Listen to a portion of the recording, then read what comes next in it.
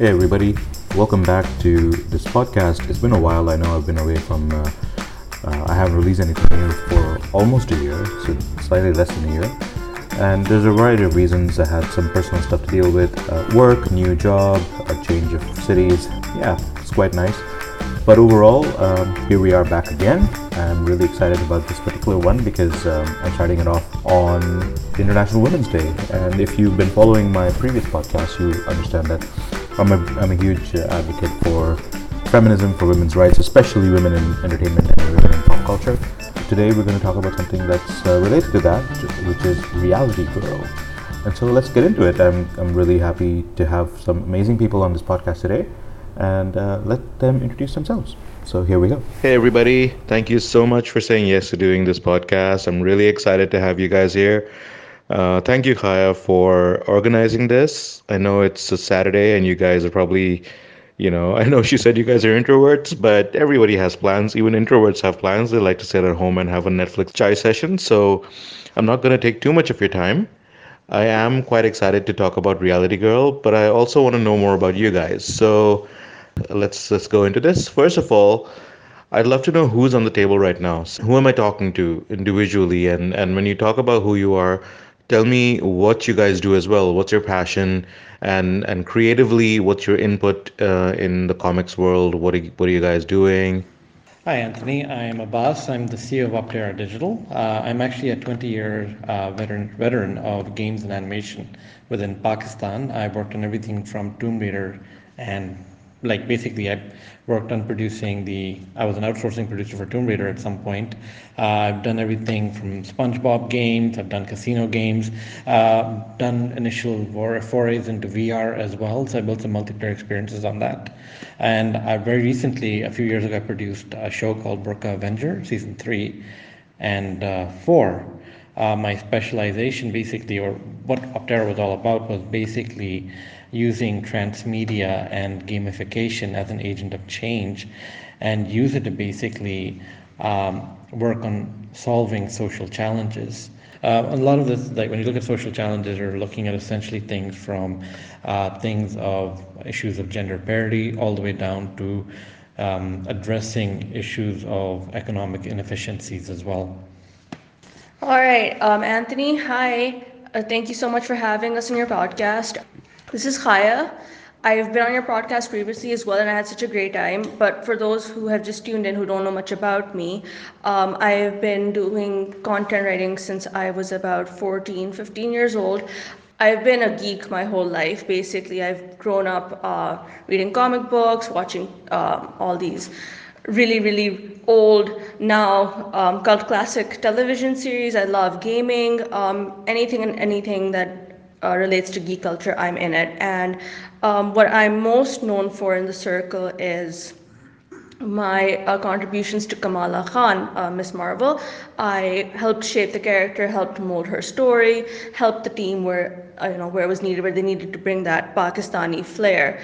Now with Optera, with the team, we've just taken all our collective experience and our love basically for nerd culture, for geek culture, which I really love, and we just bring that, we imbibe that in all that we do, and I think with our future projects and with the projects that we're currently going to share with you, you'll get to see more of that. So I am super super excited to share with the world and with you. Hey Anthony, I'm Shersha Ahmed. I'm the one of the content specialists at Optera, and currently I'm using transmedia and content and games as a medium to try and bring some change in society.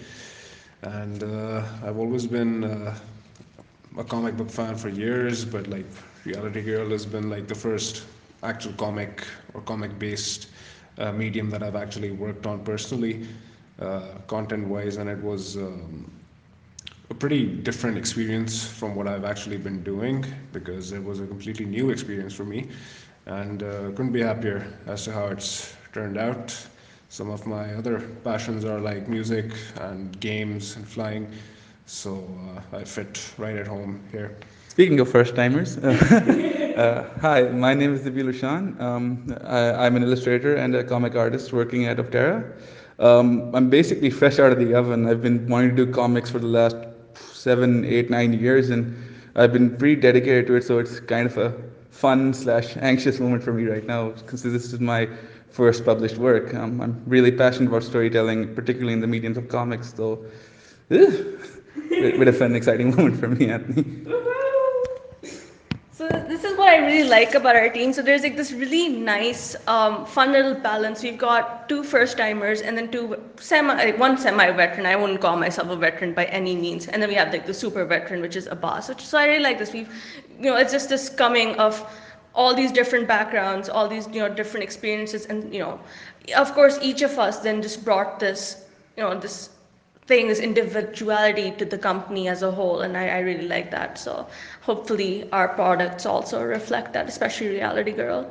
Wow, that's amazing. I feel a few batteries burning here because there's so much talent that I'm talking to and so many veterans. I'm really happy to have you guys on this podcast.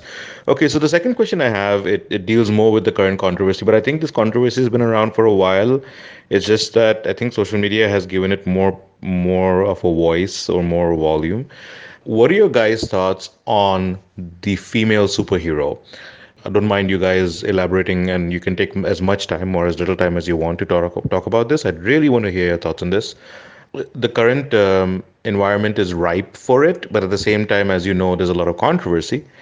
And so, what are your thoughts as creators, developers, writers, as the talent behind comics? I'd like to hear what you have to think and what you have to say about that. The current trend in comic book superhero, especially when it comes to women being portrayed in comics, is a lot better than what it was 30, 40 years ago. I started reading comics, I think, officially with Uncanny X-Men number 181. By that time, Claremont had pretty much set the tone for his run. One of the most, and I've actually went back and I read back a lot of Claremont's issues as I got older. One of the most interesting things when you look at Claremont's work was the undoing of a certain story in Avengers 200, where essentially Carol Danvers, the current Captain Marvel, was basically, her story was so badly written and she was practically raped and impregnated, and when you read it from a Claremontian perspective, it was horrible. It was one of the worst stories that's ever been written, and somehow a bunch of men thought that this sci-fi rape fantasy story was okay. Claremont basically, I think, around issues around 160, 170, was able to readdress that. But the most interesting about Claremont's run is that he had two very good women editors that were working with him, Louise Simonson, or Louise Jones at the time, and Anne Nocenti. And a lot of people say that, Claremont empowerment of women is based just on Claremont alone. Most people don't realize is that having an inclusive team develop a product or develop an idea or a story is very important. The biggest misfire with Avengers 200 was that it was just a bunch of guys telling such a story was okay. And you ask any woman, you ever ask her to read that story, she'll, well, what the heck is this crap? In the current climate, as we sort of follow the way women are being portrayed, there was a negative downward spin for about 2 years post 1994 in the comics industry, where the Batgirl thing came off, and that shaped a lot of the minds and attitudes of current comic readers. I'd say that basically what you find, the foundation of what you call Comicsgate today, comes from that little group. But given the way Marvel and DC have made some amazing turnarounds in the way women are being portrayed, I'm quite amazed. I think Captain Marvel right now, the current form that was, what's her name, Kelly Sue? Yeah, Kelly Sue, Willow, but mostly helmed by Kelly Sue DeConnick. Yeah. Yeah, when the first Captain Marvel came out with her writing the story, when I read that, I was like, this is perfect. This is what women need to be like. And you can see, of course, Claremont's influences in the 80s X-Men, how he portrayed women, and then later on by Louise Simonson's X Factor run. It was an evolution. Once we got that comic, that was a perfect comic. And then, of course, we got to read Miss Marvel, and we got to read G. Willow Wilson's work, and it was just so great to see all of that. Woohoo! Yeah.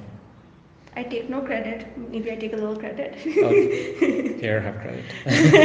No. Basically, if you read a lot of other comics, you can read a Frank Miller story, and someone female is going to die within the first 10 pages. That's how pretty much a Miller story starts off with. But when you look at She Set Up Miss Marvel issue number 1, and then there was a Supergirl series that was done by Mahmoud Asrar. And who's the other writer, by the way? I think it was Michael Green. Michael Reed. Okay, yeah, and that was one of the best series of all time. And nowadays, what you're seeing reading comics nowadays, a series that I really loved recently was Supergirl Being Super. I read that within an hour. I got the trade paperback, and I fell in love with it. I was like, the way they're doing it.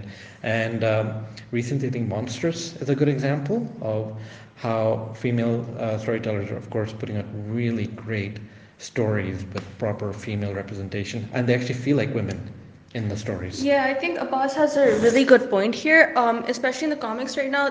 There's a lot of good female representation. There's not that cookie cutter now trope that, oh, this is what a female should be. It's very diverse. They all have their different baggages to carry and stuff, which I think is amazing. Moving on to the movie spectrum or the television spectrum. Of the conversation, specifically the backlash that Captain Marvel has gotten by the fanboys recently. Of course, there were some comments made by Brie Larson that everybody's aware of. She wanted a more inclusive press junket, which I do support because of the fact that when I just remember these comments that Scarlett Johansson got when she was promoting Avengers. I remember she was sitting next to Jeremy Renner, and it was an IMDb interview, and the interviewer asked her, it's like, so what was it like wearing such a tight suit, and what did you wear under it? Did you wear any underwear under it? And I remember that look of sheer anger on her face, and I remember she shut him down. She told him that, would you ask Chris Evans this question? His suit was equally dyed, and would you ask anybody else this question if it was not a female?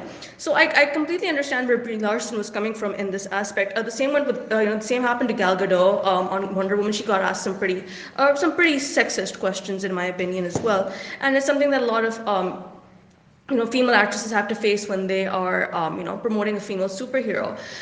And of course now that backlash has kind of gone on to Captain Marvel, the movie, the whole Rotten Tomatoes scandal happened.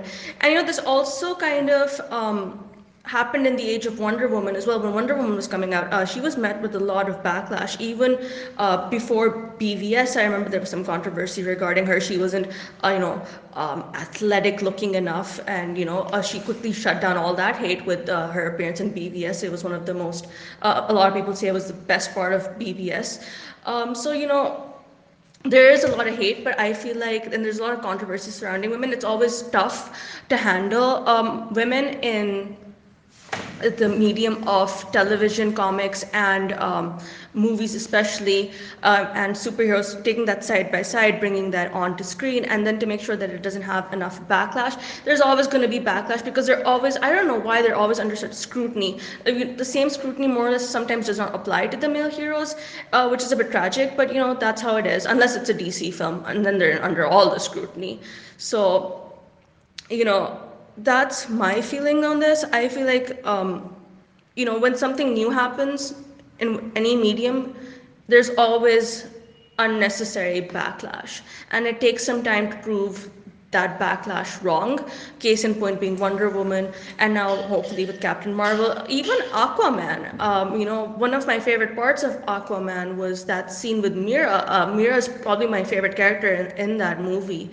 And that scene of her in the vineyard was just, oh, it was so good. I immediately saw that scene, and the first thing that I thought of was that scene in Iron Man where, Tony Stark, Iron Man goes and, that explosion moment happens and he turns around and, you see the explosion at the back, and then you could kind of hear Lonely Island's Cool Guys Don't Look at Explosions playing in the background. But that was such an iconic scene, and that Mira scene just reminded me of that. So yeah, that's pretty much my thoughts on this. Yeah, sure. Khaya, I'm just going to add in what Khaya is saying. Who was the actress that played Wasp in Ant-Man? Evangeline Lilly. Yeah, Evangeline Lilly. And I saw this press junket with her, and somebody asked her, what do you think of the men that complain about, wearing uncomfortable outfits? How was it for you? Oh, yeah, the high heels incident. Yeah. Oh, my Lord. And then she goes, well, it's because, men, unlike women, aren't used to wearing uncomfortable clothes to look good, and she picks up her heel.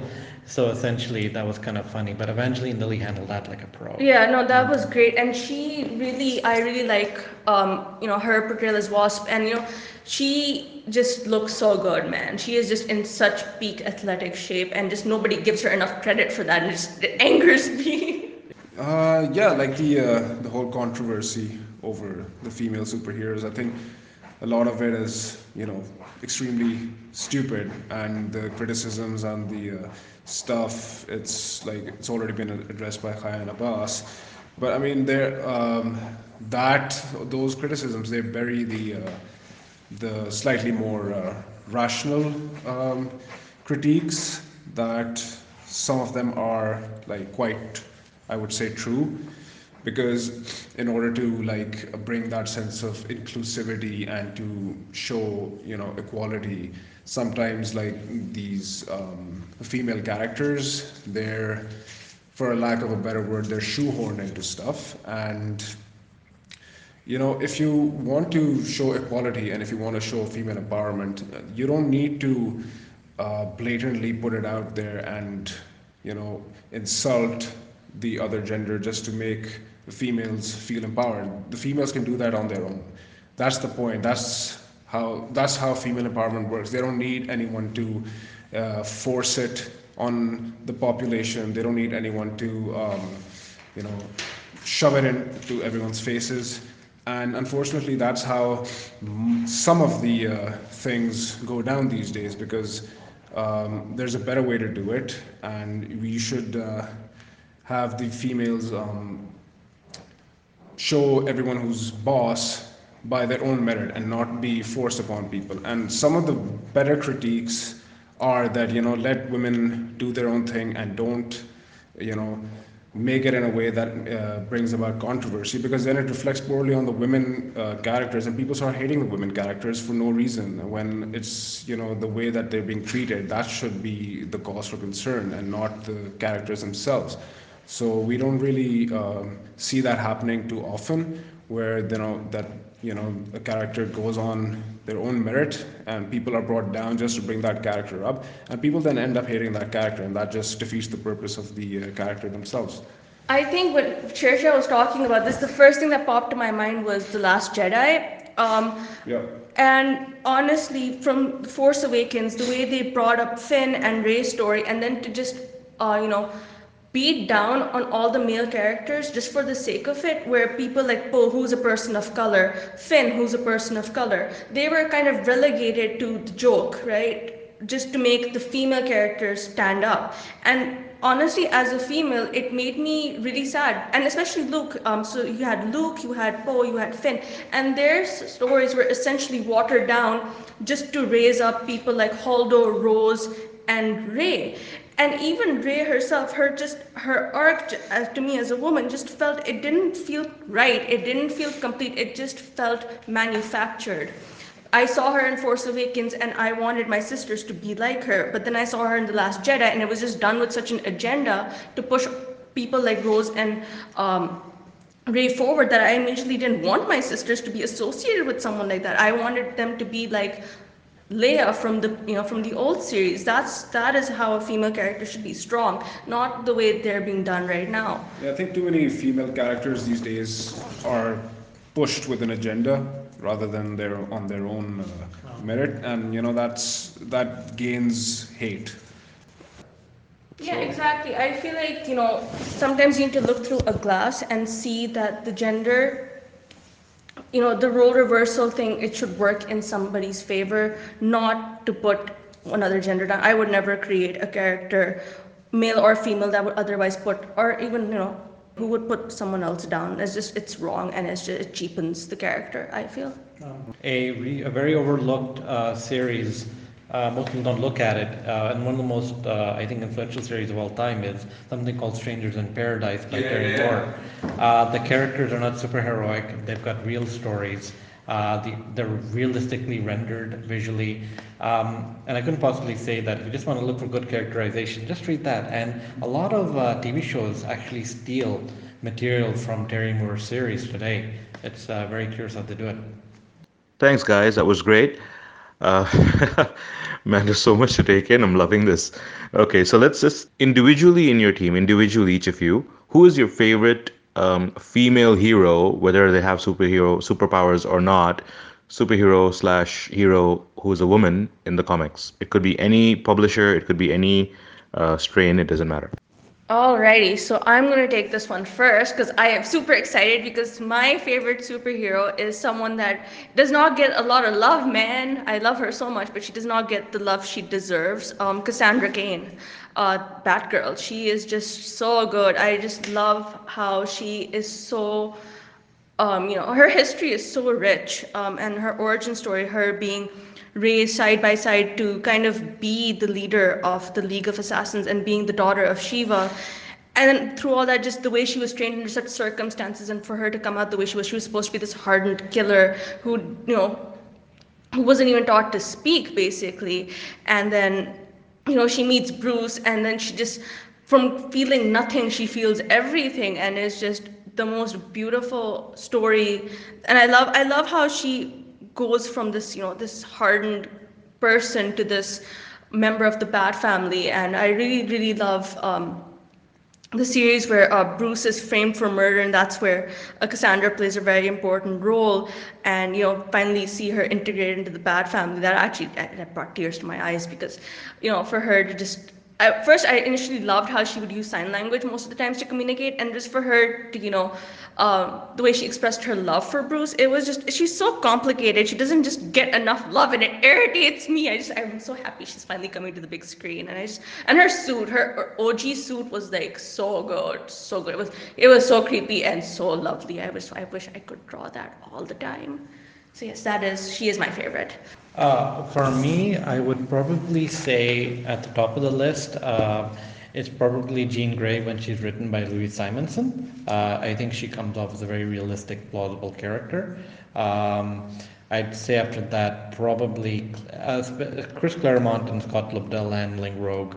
They do it really well. I'm an X-Men fan, so it kind of shows. For me, it'll be Wonder Woman, especially because of the Justice League cartoons.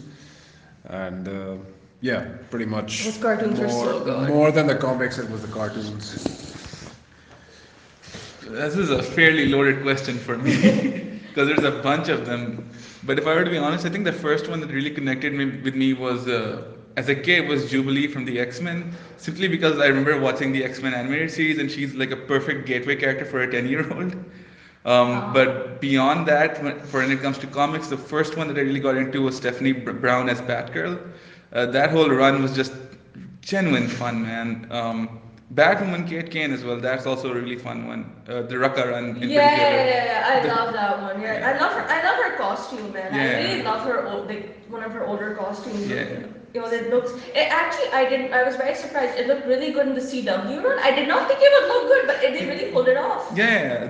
All that leather worked to her advantage. Yeah, because it's a good silhouette, so you're not gonna. Yeah. It's very hard to mess it up. Yeah. But yeah, so those are some of the few ones. Otherwise, if you get into independence, and that list gets longer and longer because there's just too many. Then there's just too many. I mean, I'd like to add, Jessica Jones. We were discussing that she's just so good. And if we're talking just comics in general, I mean, the Star Wars comics count. So I'm gonna put Leia in there too. I'll shoehorn Leia because she's always Luke and Leia, and especially Vader in the recent Marvel runs have been done so well.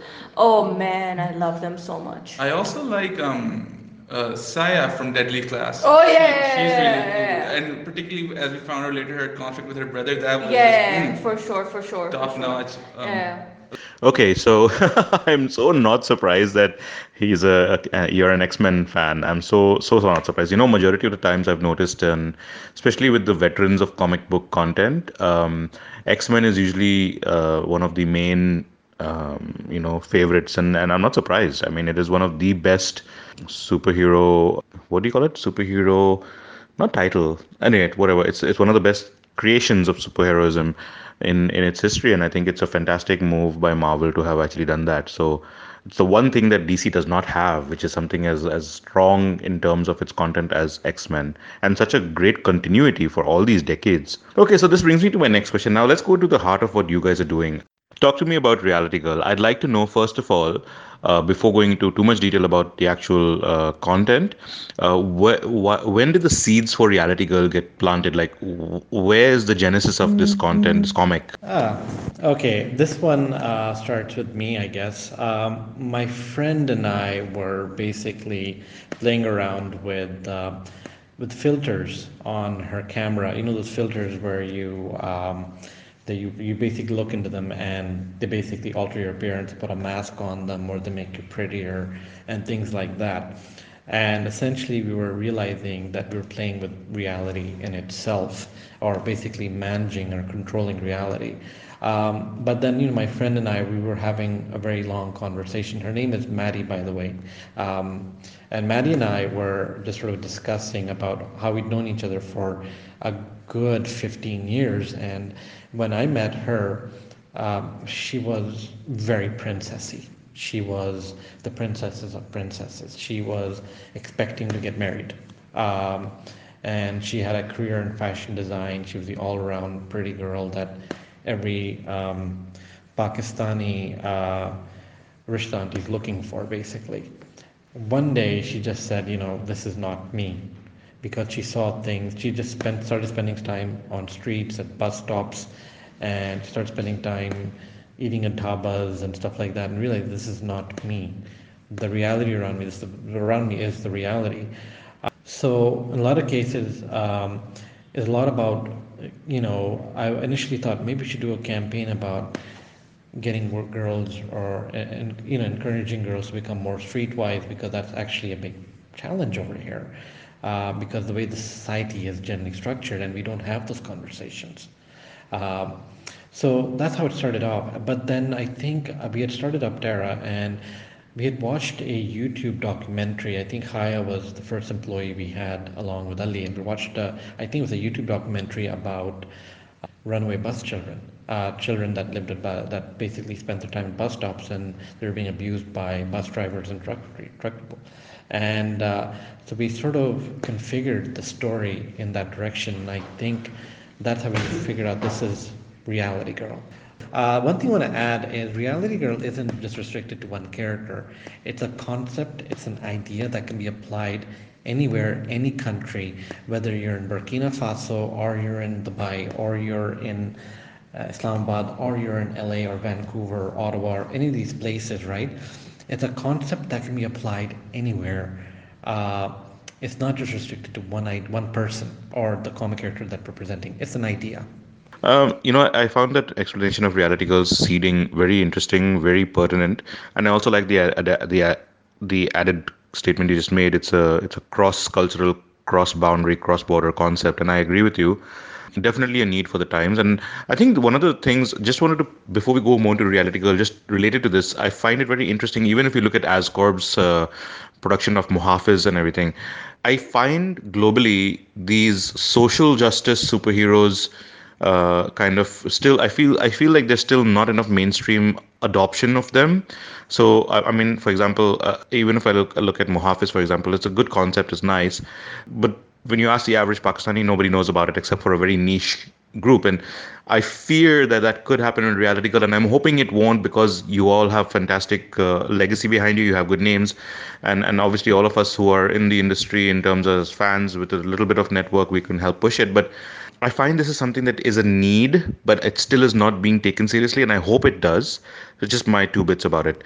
Okay, so the next question is based on what you said. How did you go about building this world of Reality Girl? So this particular edition, this volume, what did you all think of when you were building her universe and her personality, etc.? I know you spoke about Madi, so let's keep that aside. Let's talk about other things around it. So I would like to hear about the world building of Reality Girl. We came up with 3 points. One was Roichi Ikegami, who's a very famous manga artist, does a lot of crime and realistic sort of things. The other person I highlighted is Howard Chaykin, an artist who I have just unabashed admiration for, and I've had the benefit of becoming his friend as of late online, so that's great. I think Chaykin's storytelling is unprecedented. The stuff that he's done literally changed the way we see comics today. And to a very lesser extent, Frank Miller, not his story tropes, but some of the moods and settings he does. So it sort of resonates in a very urban environment. Yeah, so I also looked at Jorge Zafino for some of the kind of moods I wanted to set in some of the scenes in the book. Ultimately, I was really trying to go for like a fairly back alley Rawalpindi Peshawar kind of look for the book. Make it look a little bit grimy and a little bit sketchy, but at the same time, for the character herself, I kind of wanted her to have this almost like punk rock flair to her, wherein in the sense that she's confident enough to like walk out into the street and just be like, I'm gonna hit you in the head with the bat if you do something wrong. And just go off with like the ultimate kind of swagger. Like I think I really put that on the first page in one of the panels where she's like she's looking out the window. She's not just looking out, she's kind of leaning on one of the chairs. Like she's just kind of like stalking almost all casually. Everything she does, like I love how Nabil in his line art, everything that he's shown, like when we imagine Sarah, reality girl jo hai, and when we imagine her, we thought of this girl who was like from this supremely privileged background, right? Like this, we're talking higher class, very has everything in the world, right? So when somebody has everything in the world, they walk with a certain way, they talk in a certain way, they're exposed to a lot of different stuff, and Nabil perfectly brought that out in the way that she handles herself. She doesn't do anything just normally. She does it in this very cool way. Like she exudes cool, which is why you can see in a lot of the panels, because she's so cool, everybody just gravitates towards her. You see her, she's in the middle of all her friends and stuff like that. She just has that aura where everybody just wants to be around her. And coming to content and story and personality, Shersha and I, we kind of sat down and we discussed that, we wanted to, again, picture someone who has everything. Because when she has everything and she sees someone who has nothing, how does she react to that? Does she have empathy? Because we kind of wanted to draw on how we are nowadays, our lack of empathy, especially towards homeless kids and especially towards beggars. We've lost our empathy as people, haven't we? Yeah, we have. And we also wanted to show that, even if we've lost it, we could get it back. Yeah. If something pushes us to the point where we see, okay, this is wrong, and there are things that go on that, you have to put a stop to, and you need to have the empathy for all that, and you can't just ignore everything that's going around you. Yeah, with the topic and with the issue that we're tackling in Reality Girl, it's not something that we didn't know about. Everybody knows about it. Even before the documentary, you know about it. It's something that's established. And for Sarah to then witness it firsthand, to then say, okay, I have this privilege. What am I going to do with this privilege? What am I going to do with the power that I have? Am I going to take a stand? Am I going to do nothing? So it's essentially Sarah could be me. A part of me is Sarah. Sarah is a part of me. Sarah is a girl on the street. Sarah is a guy on the street. We made sure to infuse every part of ourselves into Sarah. That yeah, she is popular, she is rich, she is pompous in the beginning. But then when you strip her down to her bare bones, she does care. And that's what drives her, that element of caring, that realization that I need to do something. It's something that we all have deep buried down inside. Some of us choose to show it, but some of us just need to need that little nudge to go forward. Yeah, pretty much. So we wanted to add something in here that Nabil pointed out, and I think it's just really interesting. And Nabil, why don't you take over? So you were initially you mentioned how books like Reality Girl and some of the stuff coming out of Ascorp, might not resonate with audiences outside, or they might get slightly annoyed with it. Is that ultimately I think Khaya and Shersha did a fairly good job in creating the writing of the character. Like she has a fairly good narrative arc that's almost transcendental of necessarily the plot itself. So that I think readers can truly latch onto and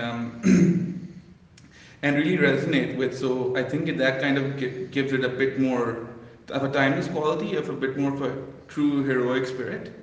which I think never, when we never lose interest in, that's pretty much the basis of most, if not all, story. Yeah, like a hero's journey in Yeah, itself. it's- Yeah, yeah, yeah. I mean, it's like pretty much.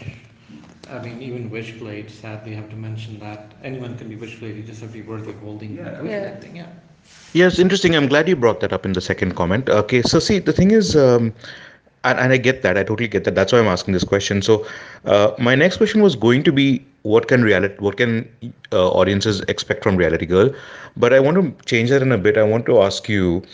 So now I know this narrative. I know the narrative about after reading the first chapter, I get the concept of how you have these kids and you have Reality Girl going after them, Sarah, and she's doing something. But is that it? Like, what's the evolution of this character going to be? And I know you're probably going to say, well, keep reading and finding out. I get that, but that's not enough, no, at the end of the day, because if you, for example, if you read Life of Carol Danvers, or if you read the Life of Captain Marvel, if you read the Death of Captain Marvel, even if you actually go into what I really liked in the Monica Rambeau 2 issue run of Captain Marvel, was how it needed no origin story and needed no real universe creation. Her self-contained white supremacy content was enough, but that's a 2 issue run, so it's not, you don't need a lot of depth in that in terms of long-term storytelling. So where exactly is the user going to go? Exactly is the audience going with Reality Girl? Can you just elaborate a little bit on that so that the audience can look forward to what's going to come? You don't have to go specifics, but I'd like to have some sort of a story build up, like what's happening next. It's interesting that you should mention, the idea of what readers should look forward to, because this is by no means the whole journey that Sarah goes through, and as Shersha will now explain, you know, there's so much more to the story than meets the eye. Yeah, I mean, it's basically like a glimpse of the journey she takes. It's like you could call this like basically it's like the bookends to the whole story, and when we expand upon it, it's going to be it's going to encompass the actual whole journey, and then we'll also see the ripple effects coming out from that, and see how what she does inspires other girls and even boys, and like what it leads to, and maybe it all could come together in the end. We ain't teasing anything, but maybe we are.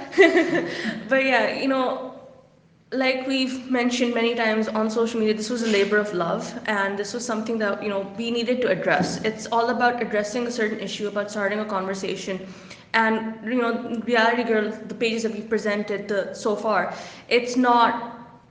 This isn't this isn't the end. This is the beginning. A lot of Sarah's story is left untold, and even stories on the other side of the spectrum with who she's helping and who her main antagonist is. Even that isn't fully expanded upon in this. There's just so much more to this than meets the eye, and it just it shows, and it the medium, and it shows how this actually goes on in real, and how these two, you can compare the two basically. Here, let's go into a bit more detail about the comics themselves, and we'll wrap up, because I'm sure you guys have a long day tomorrow, and you've had a long day today, and you want to go home. So here's a question: where can people? What's going to happen with Reality Girl? You've come up with it now. What's the next steps? Are you available in print? Are people able to buy you guys? When will you be available in print? Where can somebody go and buy you? If somebody's listening to this podcast right now, and they want to go and get Reality Girl, what next? What do they do? So the comic is going to be launched in a week, on the 9th of March.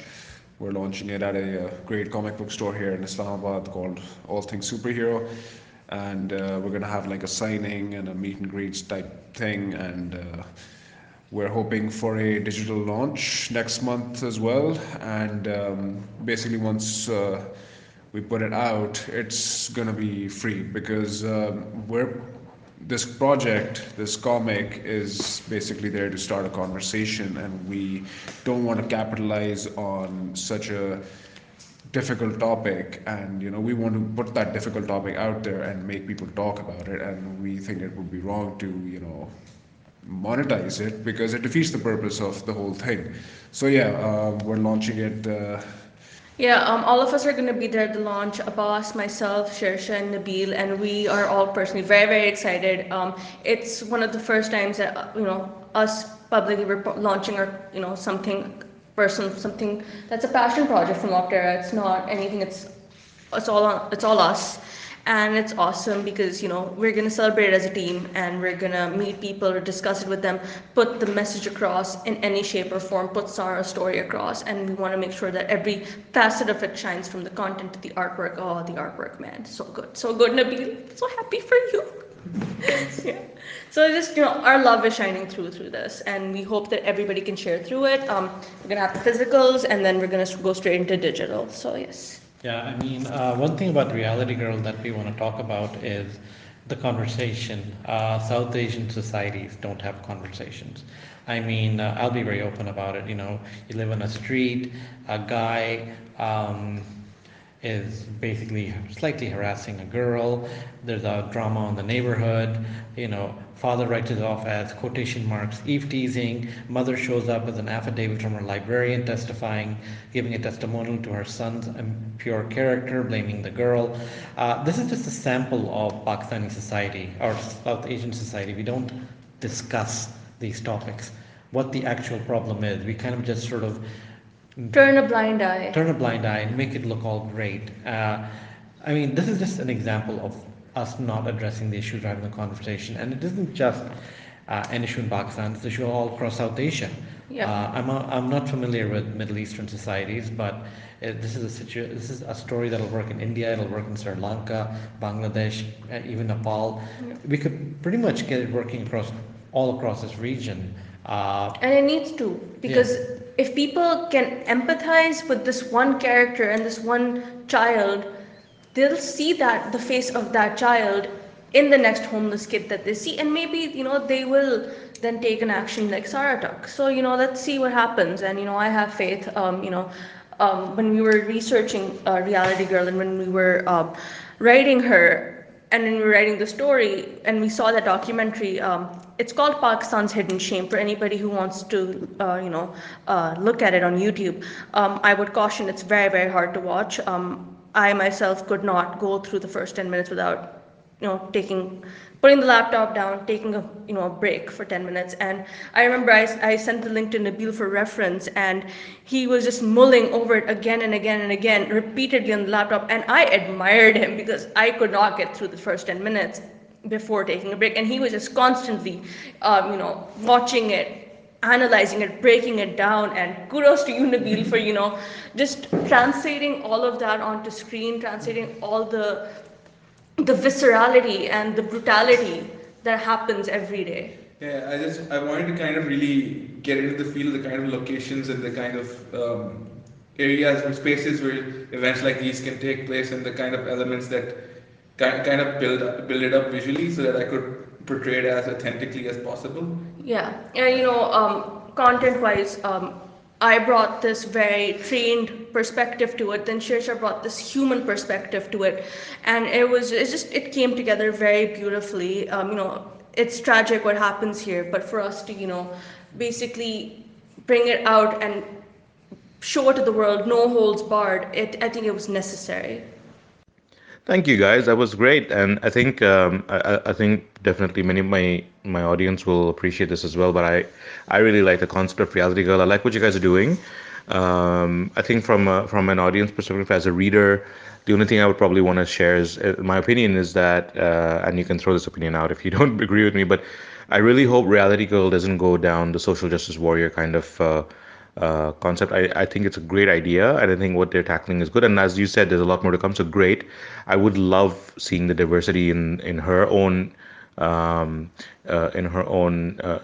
needs and wants and what's it called, her aspirations as well. Because I love, one of the things that I love about Carol Danvers, and I mentioned this yesterday in a different podcast I was part of for Captain Marvel. Why I like Carol Danvers is, unlike any other superhero in DC and Marvel, she is the most broken, the most consistently suffering from imposter syndrome, the most self-questioning, self-doubting superhero, even though she is the most powerful superhero. I mean, I think she's one of the few superheroes in Marvel who is the Superman equal of this universe. So I would love to see the evolution of Reality Girl, and I think that is going to come. I'm really looking forward to it. Congratulations on a great achievement. I'm sure there's more to come, and I'd love to hear about any new stuff coming up soon. I look forward to meeting you guys. I'll be down in Karachi soon. I was unable to make it for TwinCon, but let's see when I get there. Thank you to Salim, to everyone else, and thank you, Kaya, for putting this together. This is Tony signing out, and I look forward to engaging with you.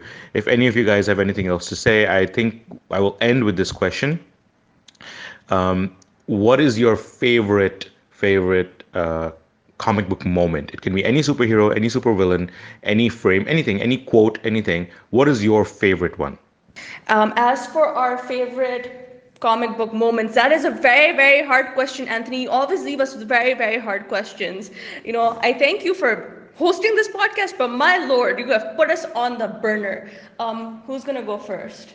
Because I think everybody's just, I see the look of pure horror on everybody's face as they try to disseminate which panel calls out to them the most. So for me, it's Uncanny X-Men 174, I believe. Basically, Cyclops and Madeline Pryor having a very whirlwind romance. They're going to get engaged or married, and eventually, I think I believe the night before, Cyclops asks Madeline Pryor if she's a reincarnation of Jean Jean Grey, and Jean at the time is dead for the first time of many. And Madeline just punches him right across the face. And I read this as a 9-year-old, and I was like, I can't believe I'm reading the soap opera stuff, but she kicked his ass. He kind of deserved it. And so I think kudos to Claremont, Simonson, and Nocenti for putting out, how not to make a woman angry. So for me, I have two moments, and I'm going to share both. Because, for me, it's the first one is Nightfall, that epic moment where Bane breaks the bat. I mean, growing up as a kid, for me, Batman was the superhero because he was unbreakable. He always won.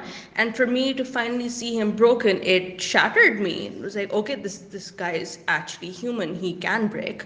And that was what Bane was trying to put across as well. It was just so amazingly done. And secondly, another personal favorite is from Matt Fraction's run of Hawkeye, where Hawkeye has Pizza Dog on the desk at the vet, and he's just saying, "Fix this dog." Oh, such a human moment where Hawkeye is trying to make sense of his life and the crap that's going around his life, and he's trying to fix that, and he just sees this dog, this broken dog. And he just wants that, okay, I can't fix my life, but I can fix this dog. And as someone who loves dogs and who has a rescue, it's just that resonated with me more than any other moment did.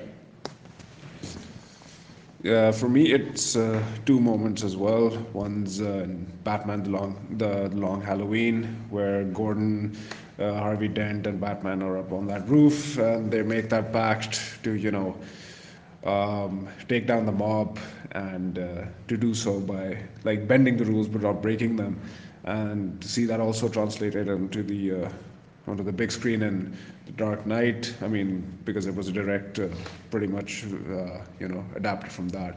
So that was a big moment for me because those three, putting aside their differences and working together to do something much bigger than all three of them. And another moment would be from The Dark Knight Returns, like Batman's monologue, when he defeats Superman. So yeah, that's epic. So I'm just gonna say a moment because if we got too deep, we'd be screwed. Oh yeah, Tony, just for everyone listening, your question, by the way, broke a bunch of people here. We went into existential crises deciding which moment was our favorite. So like my predecessors before me, I too will go for two. So one would be Jonathan Hickman's Fantastic Four, and I think it's the last moment of it, which I guess is a spoiler, but not really. But it's like Reed Richards basically tells his son Franklin a very basic, fundamental thing that's actually pretty genuine. It's you shouldn't be afraid to fail, but to not even try, that is unacceptable. That's a pretty major saying. It's gotten me through a lot of times when I've struggled in life. Another one would then be simply because of sheer awesomeness factor, and I basically am religiously I'm a religious Batman fan, so it would be Morrison's story Last Rites. It's the last two pages where the lump is basically narrating as Alfred, where he goes like, Batman's enemies will underestimate him for a fraction of a second too long, and then he'll show them that there's no hiding place for evil, and it's just like a badass flash page of Batman standing just before he goes to fight Darkseid. Oh, yeah. So those are, I think, two moments for me. The moment is elusive. No, I think everybody will be happy to hear this. We have a ton of Batman fans here, and it shows. But yeah, thank you so much, Anthony, for everything. Thank you for having us, and thank you for letting us put our love for Reality Girl out there. And this is Team Optera signing off. Thank you so much. Bye bye. Bye. So, guys, that was the team at Optera that's working on Reality Girl.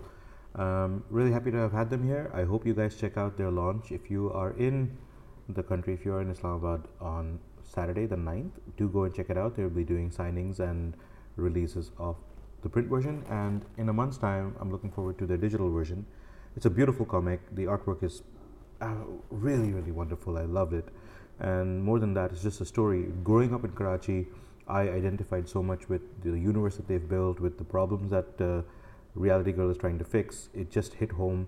I personally take a huge liking to any vengeance or any vigilantism that deals with abuse of children, and this particular version of Reality Girl does that. So here's Tony signing off, and I look forward to getting back to you next week.